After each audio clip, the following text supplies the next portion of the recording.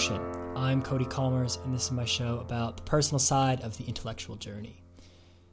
Yep, so what is it? Third week in 2021. A lot of resemblance to 2020, I'm not going to lie. It has been a tough start to the year. The main thing is if you follow the show, you will have noticed that I didn't release any episodes in December. And I mentioned a couple times that I was working on a big deadline for my, sort of PhD progress. And essentially it's, I think the general term for it is your quals, but it is, at Oxford, it's called your transfer of status. And it's essentially where you go from a sort of, I guess, probationary PhD student to like a PhD candidate. And that's the basic idea. And it's, here it's kind of like the halfway point of your PhD. And so I was working on that for most of December. That's what I was focusing on. I sort of put aside everything else and sort of tried to lock into that. At least that was the idea, sort of various levels of success on that.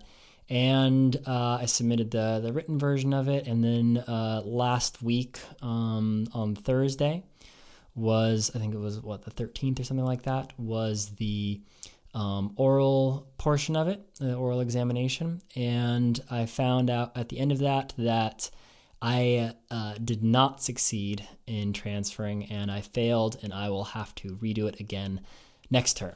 And so that was a pretty significant disappointment given how big that milestone is. I wanted to just sort of get through it and be able to move on. And it definitely, it hit home a lot. It really hurt. I was really bummed. But so I gave myself the rest of that day off and just sort of wallowed in it, and began to start thinking about what next steps were. And the next day, I woke up and decided that I was going to figure out what I need to do to get back on track. And that's the mindset that I've been in ever since. In many ways, this is an opportunity to refocus, to reprioritize, to use this external signal, which has been, external signals having been rare over the past year just because there's so little interaction, at least in my experience of doing work in graduate school and in the program and everything, to use this external signal to remotivate and refocus myself. And to really realign what I need to do to get back on track. And that's what I've been trying to channel, is that energy. And so I have a revitalized motivation to do what I need to do. I have a sort of reprioritized mindset of like, okay, look, what did part of it was that, I just honestly didn't do enough. I did not focus down in the way that I needed to do, and I did not take it seriously. And, that may or may not be hard to believe. Usually when someone says that, you're like, oh, you come, but like that, at the end of the day, that's really what it was for me, was that I didn't take that moment and that assessment and that milestone seriously enough. Even though I set aside the pod, there was still so much more that I could have done and so much that I left on the table. And that's honestly just on me. And so that's part of a constellation of things that I've been looking at and what I'm doing and what I need to do to get back on track. And I'm honestly excited about the opportunity because this gives me a chance to refocus and to get back to where I need to be to finish my program on time and do all the things that I want to do. And so that is the energy that I've been trying to channel for the beginning part of 2021. That said, still a huge bummer, still tough to deal with. There are moments that it just is like, oh man, ugh.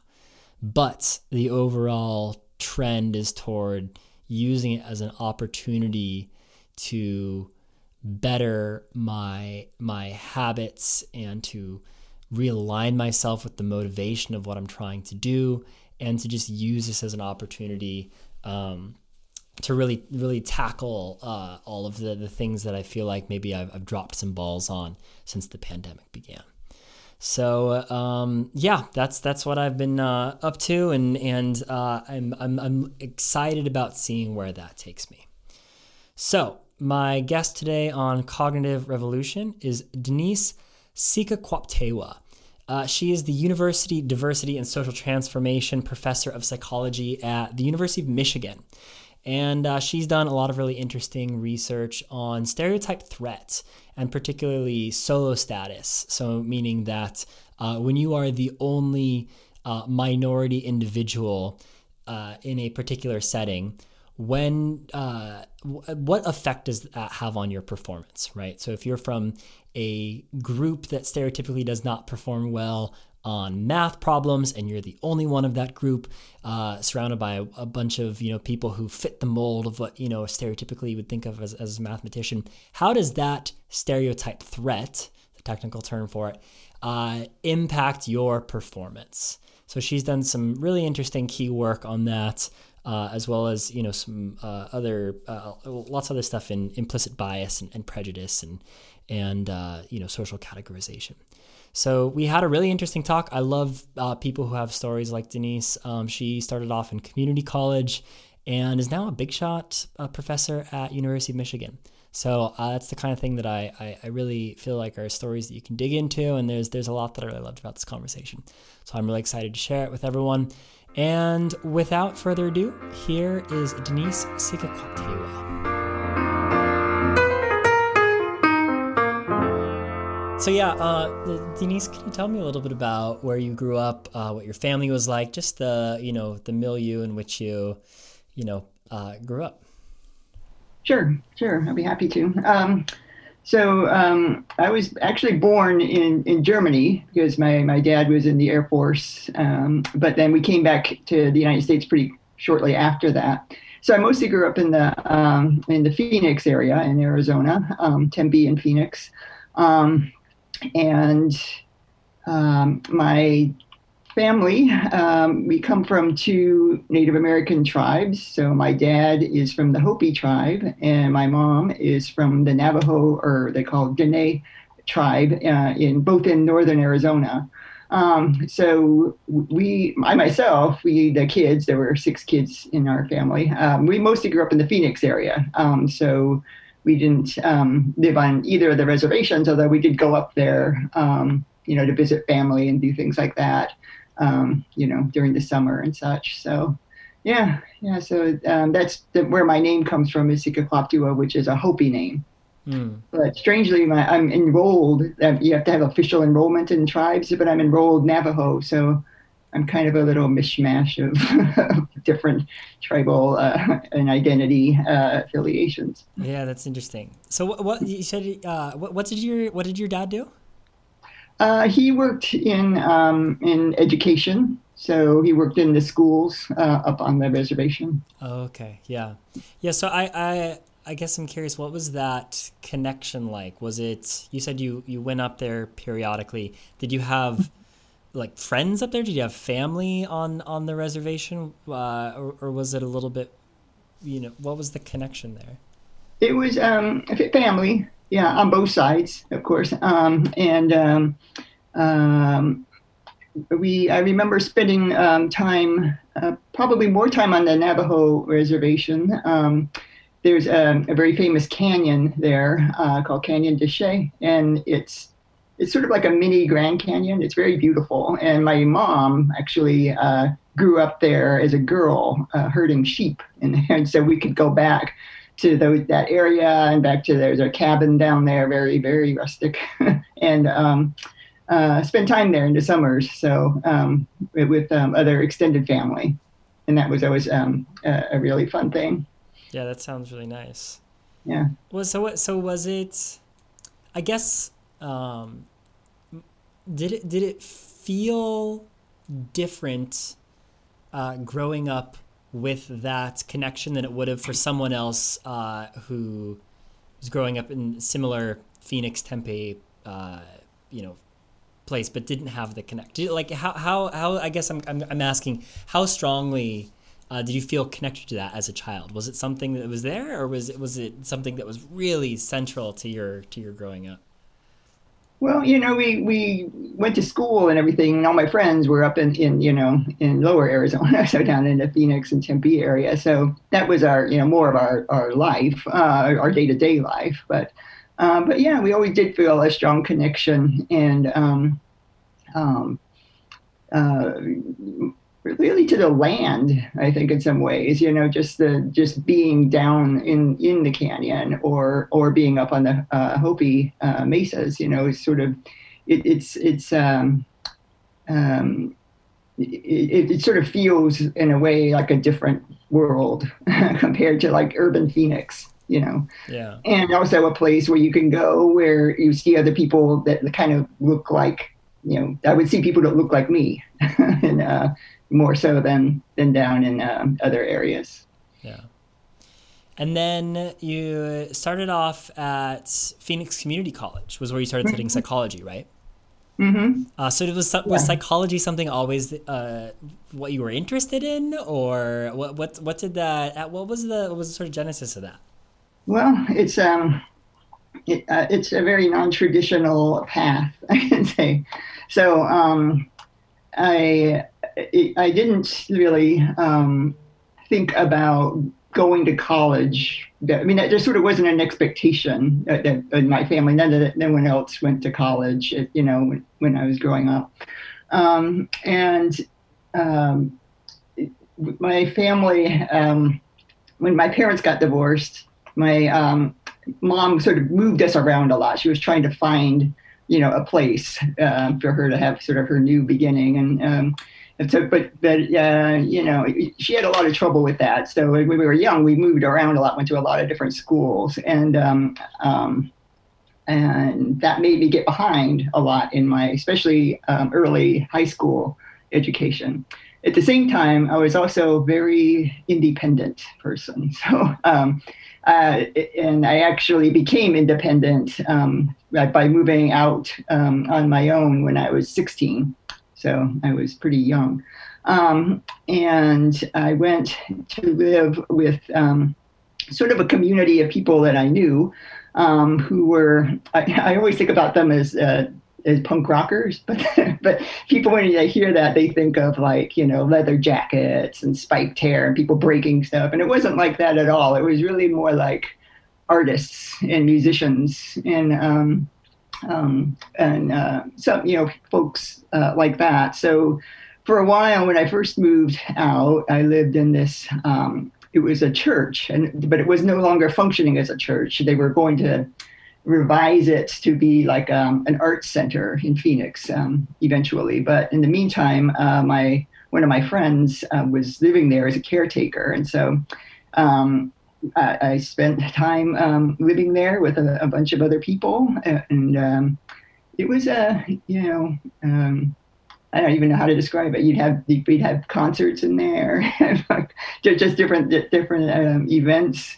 It was a lot of fun. After that, I moved over to actually a house and with some other folks, and I was still like high school age. So they said, Denise, your job is just to go to high school, go, finish that up.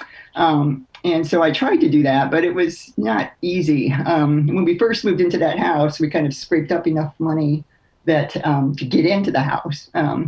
But we didn't scrape up enough money to pay for the initial electricity. So we were just sort of in the house. It was kind of like camping in your own house, right? Because we'd have like a fireplace. And you could do these things in Arizona. In here in Michigan, it would be way too cold to do that. But I remember like waking up in the morning, and I didn't have, we didn't have phones, of course. I didn't have a clock. And I would go across the street to the 7-Eleven and see what time it was. And if it was early enough, and I would go to school. But if it was too late, then I would just say, I missed it this time, and I'm not going to go.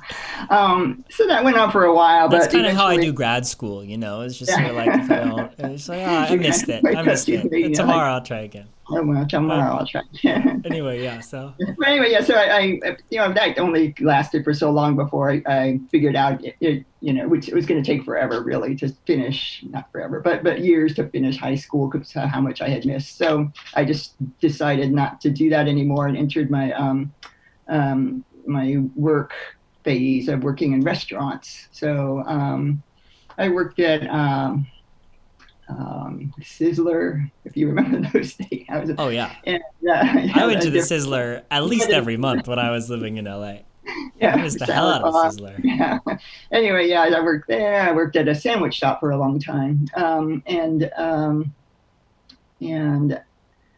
there came a point where I sort of had a crossroads, I guess, because the owner of the sandwich shop that I was working at, I was like a manager there. He was opening up another branch, and he said, that can be your store. You can do that and run that place on your own. And, and so that was an idea. But then I was wondering about the other path. And I think this was interesting because the sandwich shop was located in a medical center. So we saw a lot of the same people, who worked there. And this woman, she was a pharmacist, came to me and said she wanted to talk to me.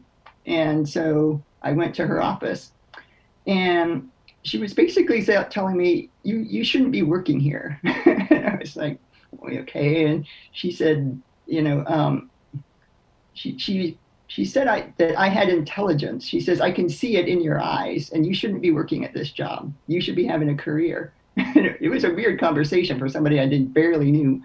But she tried to hook me up with some other gigs, in her world, which was like the world of pharmacies. But none of that really worked out, but it stuck with me, right? So when I got to that point where I could say, okay, I could go on this path to be in the restaurant business, or maybe I can find another career, right? So I chose that, and I didn't do the restaurant thing. And that's when I started going to the community college. So, which I went to like after work. So I get off at 4 and I go to community college at 5. And that's how it started. It's just sort of little things, I guess, can make a difference, right? Somebody says something to you that sticks with you. It made a difference for me. Yeah. Wow. I love that. Yeah. But anyway, you were asking about psychology. Yeah. Well, no, this is much more interesting than psychology. So was that a hard decision for you? Because I feel like there's a little bit more immediate gratification in the path of, well, here's your restaurant. You can be making a little bit more dough. You can have, sort of a feeling of controlling your environment perhaps, and you can see, sort of the immediate effects of it, where, studying, it takes a long time for the payoff there. So was that a difficult decision for you? A little bit, because that was a comfortable world that I knew. I knew how to do that work, so it was easier, I guess. But there was also kind of a label that I was carrying around, which was high school dropout, right? and I knew that there would be a lot of low expectations about me or who I was based on that kind of a label. So I was ready to do something about that. So I think that was also a big motivator, was kind of to change people's perception of me based on that history. Right. Yeah. So, okay. So what about your friends that you were living with post 16? So first of all, are you still in touch with any of them? And then, are they surprised that you turned out to be, a psychology professor and all this sort of stuff? Or were they like, no, yeah, of course you did. What's their take on all that? How would they perceive you? I'm in touch with a few of them. And I don't know. I mean, I guess because over the years they could sort of see my progression, and they were very encouraging. As I mentioned, they said, your job is to go to school.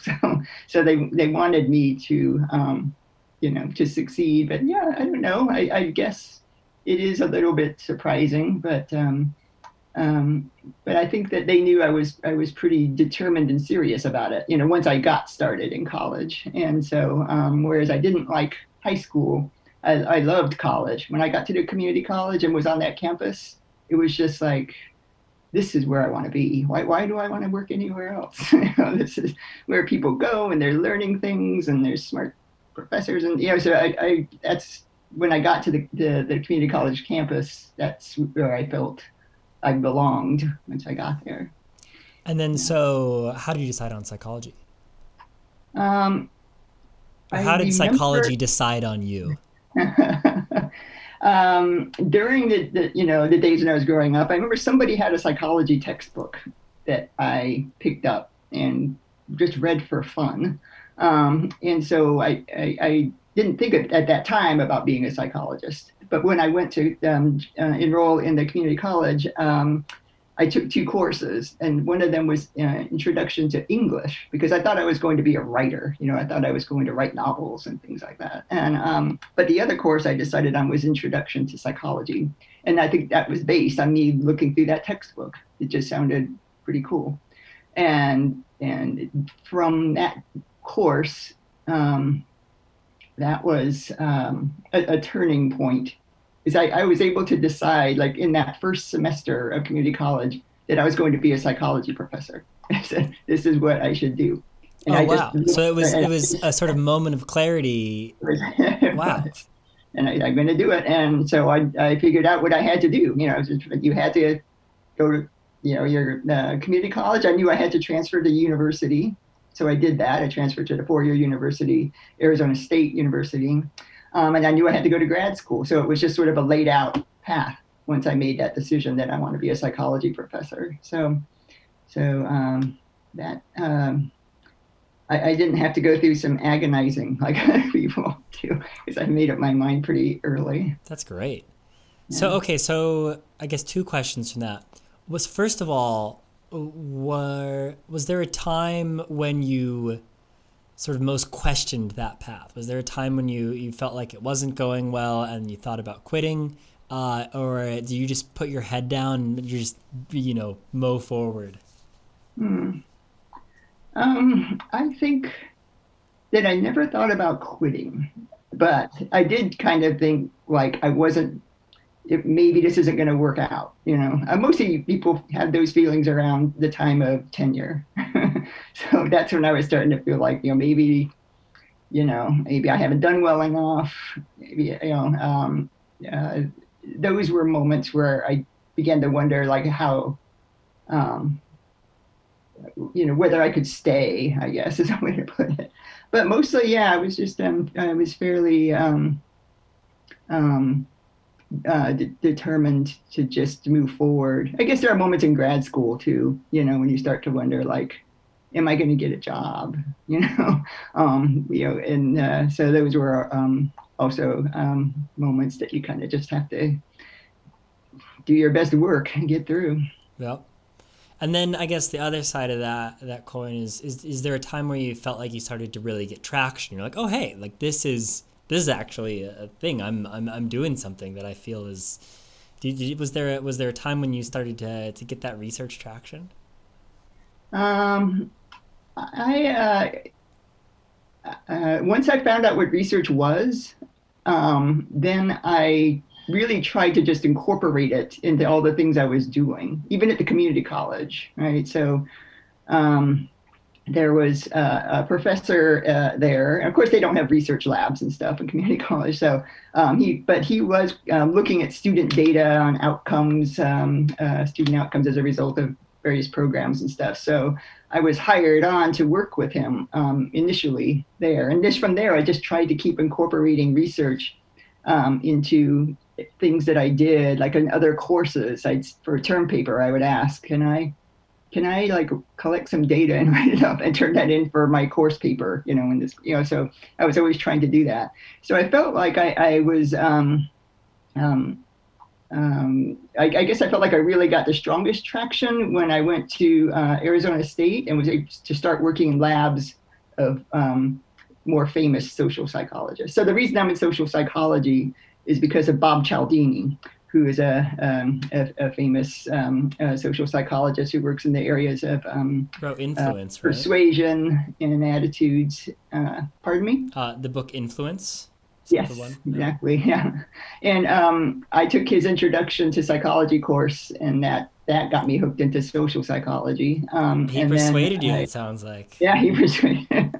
And then I was able to work in his lab, Wow. as a Yeah. research assistant. So that's where I really felt, I think, that I was gaining traction, as you put it. And then when I got accepted at Ohio State University, for graduate school, and that was a very major program. Then I also felt like, okay, I'm getting a good foundation here. Right. So speaking of influence, what are the sort of handful of books that most influenced your development?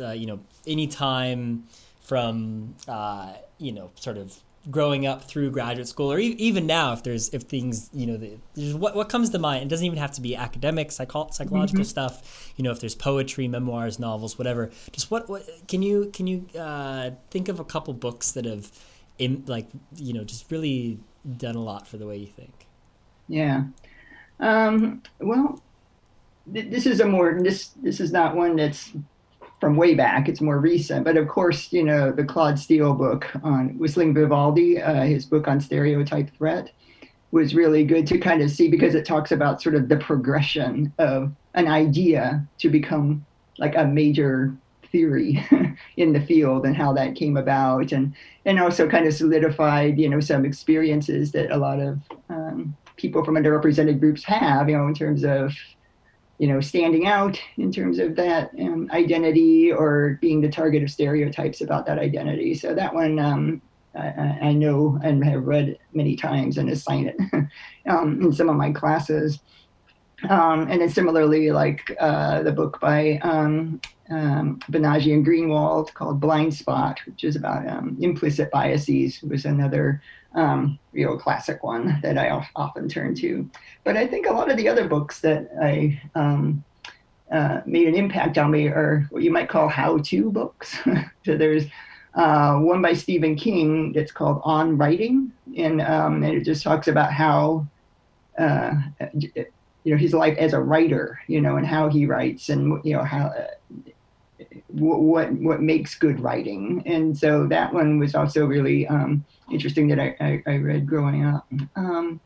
And then nowadays, I often turn to Paul Sylvia's book called How to Write a Lot, which is about, writing, doing academic writing, which I reread when I need more motivation, when I can't get started. Then I go back and look at that book again, and gives me new energy to sit down and start writing again. I love that you're into writing manuals. I haven't read How to Write a Lot, though I'm familiar with the title. I have read the Stephen King one, though, On Writing, which incidentally is primarily about how to write a lot. Because if Stephen King does one thing, it's writing a lot.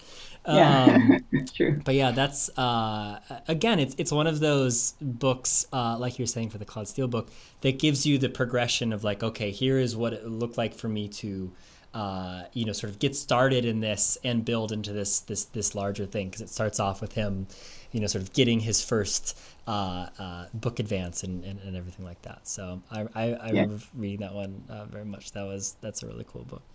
Yeah, and it also made the point that you have to be a good writer. You also have to read a lot. Yeah.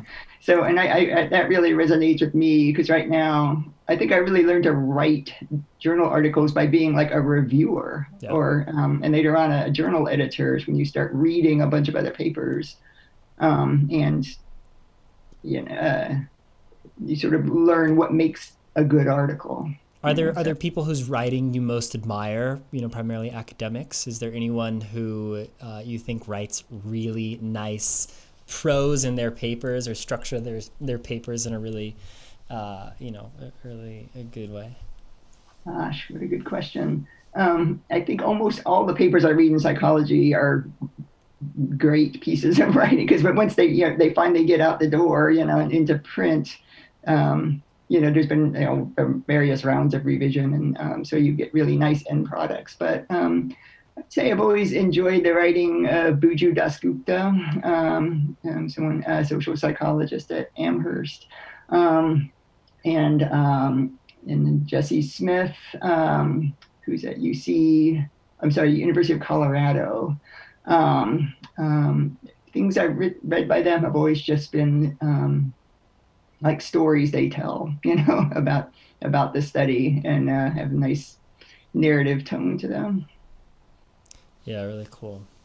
Let's see. So we mentioned stereotype threat. I want to ask you a little bit about your work. So your most cited paper is solo status, stereotype threat, and performance expectancies, their effects on women's performance. So,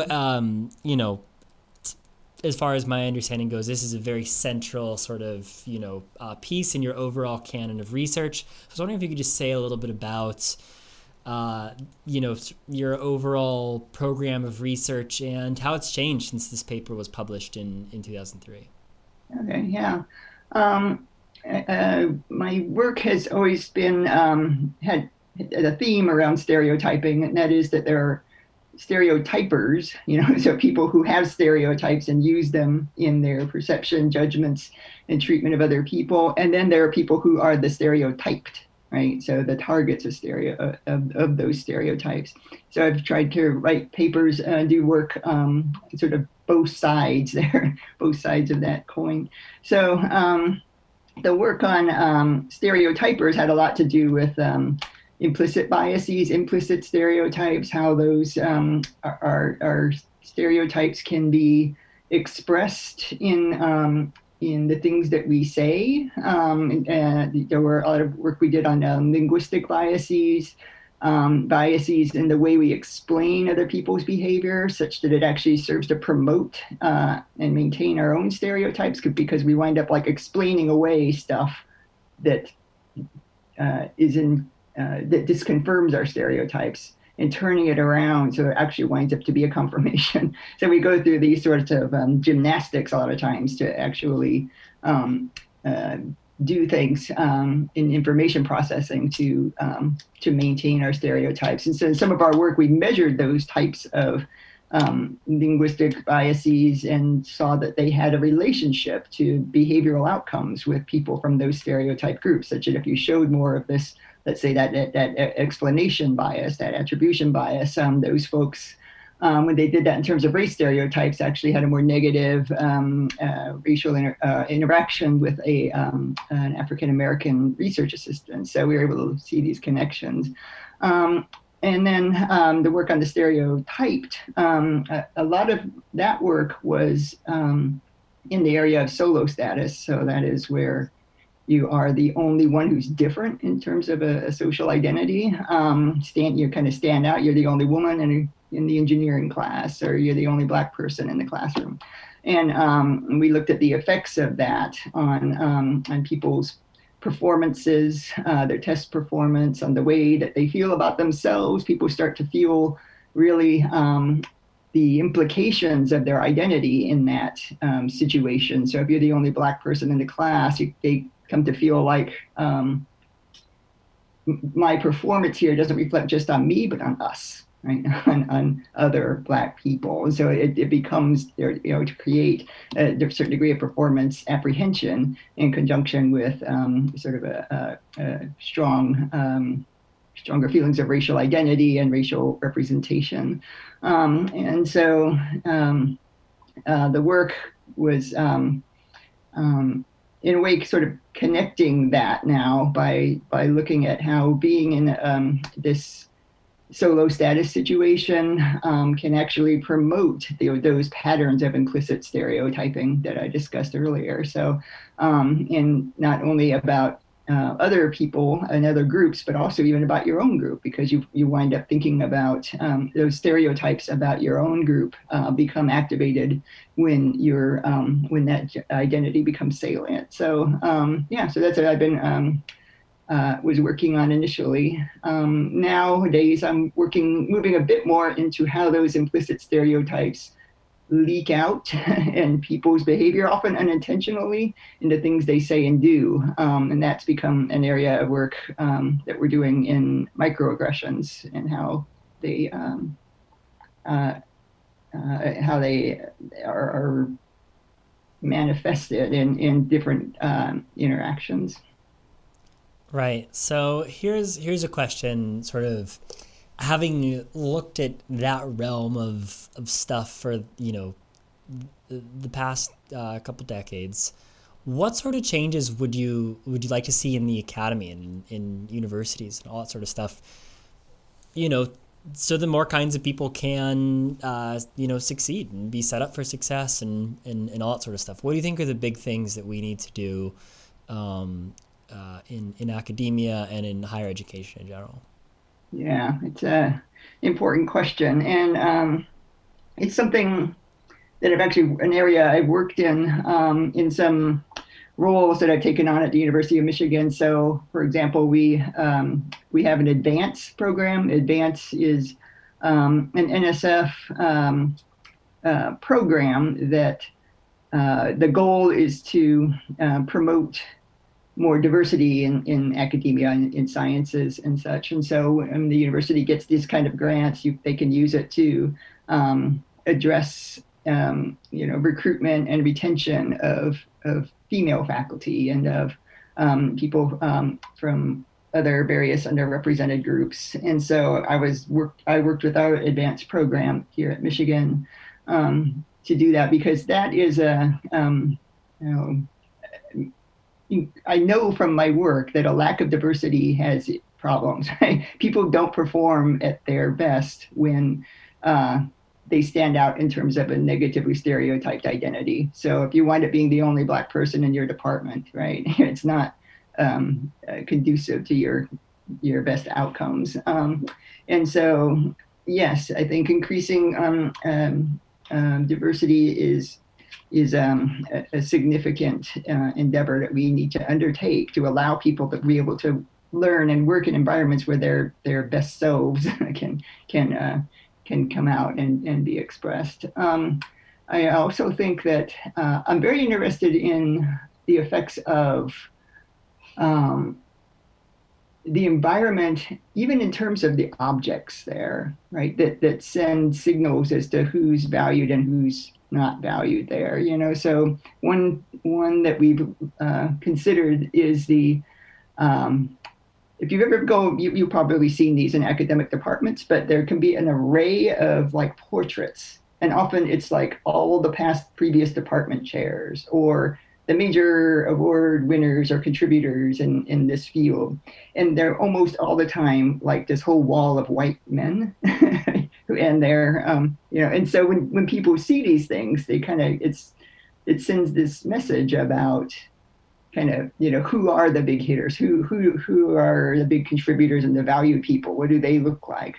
And so that serves as a cue, right, that can trigger things that we know can be detrimental to people's outcomes, including stereotype threat, including feelings of being overly distinctive, like in the solo status situation. And so when we had that, like in my department, we had that array right in the room where people would give job talks and other kinds of performances. And I was able to say, we need to change that, right? Because that can provide a less optimal environment for people who aren't a member of that particular demographic, right? And so we were able to move those out of the colloquium room. That's actually really interesting. I think that's a really fascinating point. I'm wondering if there is a way of, framing it more positively, right? Because the negative way to interpret, if you're a person of color, some sort of minority, looking at the wall of white dudes, one thing is to say, I'm not part of the club, I don't belong. Mm-hmm. I'm wondering if there's a way to encourage a positive framing of that, which is say, I now have been accepted into a club of people that I, look up to. Traditionally, people like me have not been accepted into it. And this is, wow, how incredible is that, right? Feeling connected to the lineage, recognizing that a significant part of it is fucked up. But, being like, well, great, I get the opportunity to be the person, to step in and change that situation. Do you think there's any way to encourage, I guess it's the opposite of stereotype threat in a way. Is there any way to make a positive out of solo status like that? I think there can be but it really comes from what the other people in the setting are doing and saying to you, right? And so if if you're seeing these walls of fame, also combined with experiencing a lot of, let's say, microaggressions or a lot of other forms of stereotyping, or that's not going to allow you to have that vision that you just said. But on the other hand, if I think such a framework could be possible, but it would have to come from positive behavior from the people around you, and that's not the easiest thing to do, is to actually change people's patterns of even unintentional stereotyping that they do of others. Yeah, so I mean, Claude Steele wrote about it, right, when he talked about his sort of wise intervention, that, telling people, yeah, you're different, but I know I have firm faith that you have what it takes to be here. I have high expectations, but you can meet them. So that kind of message, if that kind of message could come, that can go a long way to counter, I guess, the other kinds of effects of feeling like you're not welcome in the club. So this is taking a little bit more back to the personal aspects of it, but I'm curious to know, was there an aspect of, starting to think about all this sort of stuff, solo status, stereotype threats, implicit bias, that sort of stuff? How did it connect back to your personal experience? Was it something that you looked at and be like, hey, that's happened to me? What's going on here? I mean, can you speak to that, how that sort of came about for you? Yeah, sure. Yeah. I know that has to have it must have had a major influence, because really when I was growing up, and especially in college, there weren't really not any other Native American people there, and certainly not on the faculty, right? So I was always, in that situation of being the only one. So I know that's probably where all my interest in that really stemmed from, was having that personal experience myself. And then the implicit stereotyping,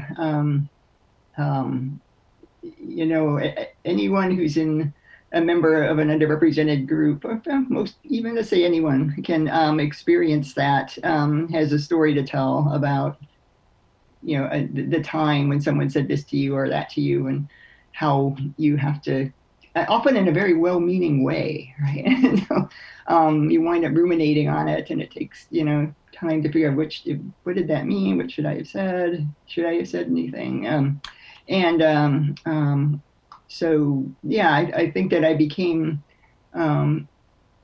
interested in these sorts of unintentional and well-meaning things that people say and do, but still that reflect their underlying stereotypes, just having experienced that in terms of my my life getting here to this point. But there was no one, I guess, most dramatic formative experience that most brought it home for you, right? Was there, was it just like you said, the sort of bubbling up of microaggressions over time rather than one big, moment? Yeah, I would say that. I mean, there's more egregious things that happened that would not be in the form of microaggression, but really more like overt discrimination that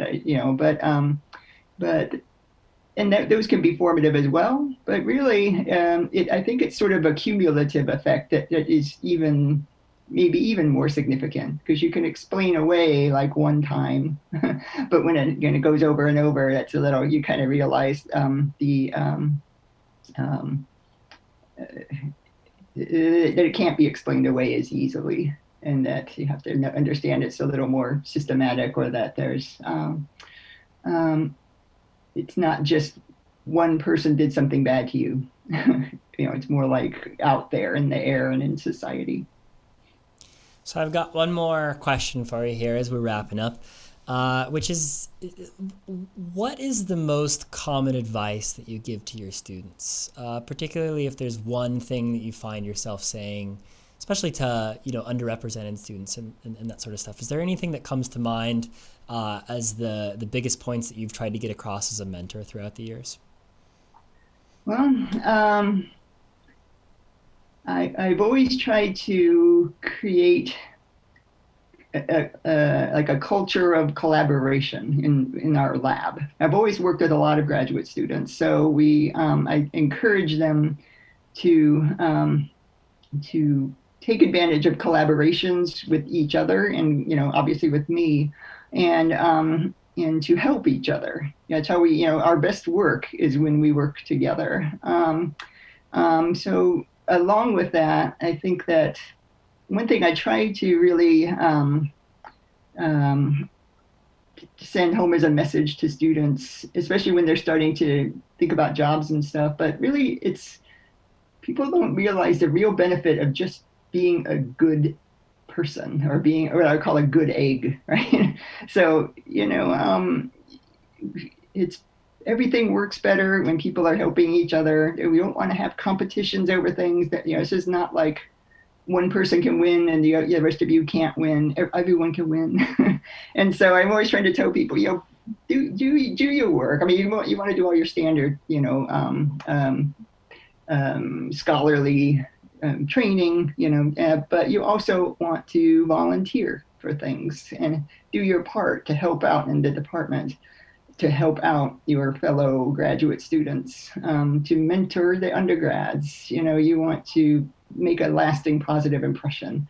And I find that those students who are really excel at that, of giving of themselves, are the ones who really have done really well afterwards. And it's just a good habit to get into, is to work collaboratively and be selfless in trying to help others. What a lovely notion. That's awesome. I think that's great. And it seems like that's probably an undervalued attribute that we probably do not do enough to instill into our students. I love that. Being a person first, being a scholar, an academic, a researcher second, Mm-hmm. So anyway, thank you so much for taking the time to talk today. I really enjoyed this. Oh, yeah. Well, thank you. Yeah, it was fun to hear your story, and especially, growing up through community college and everything. I love that moment where just like, boom, this is what I'm going to do. Psychology professor. However long later, Michigan big shot. It's great. It's a great story. Thank you. Love it. All right. Thank you for doing this. I'll let you know when the episode's going to come out. Okay. Okay. And sounds all good. I'll send you an email. But in the meantime, thanks, and I'll talk to you later. Okay. Okay. Sounds all right. Good. Bye. Thank you. Have a good rest of your day. Bye. You too. Bye. That was my conversation with Denise Sekaquaptewa.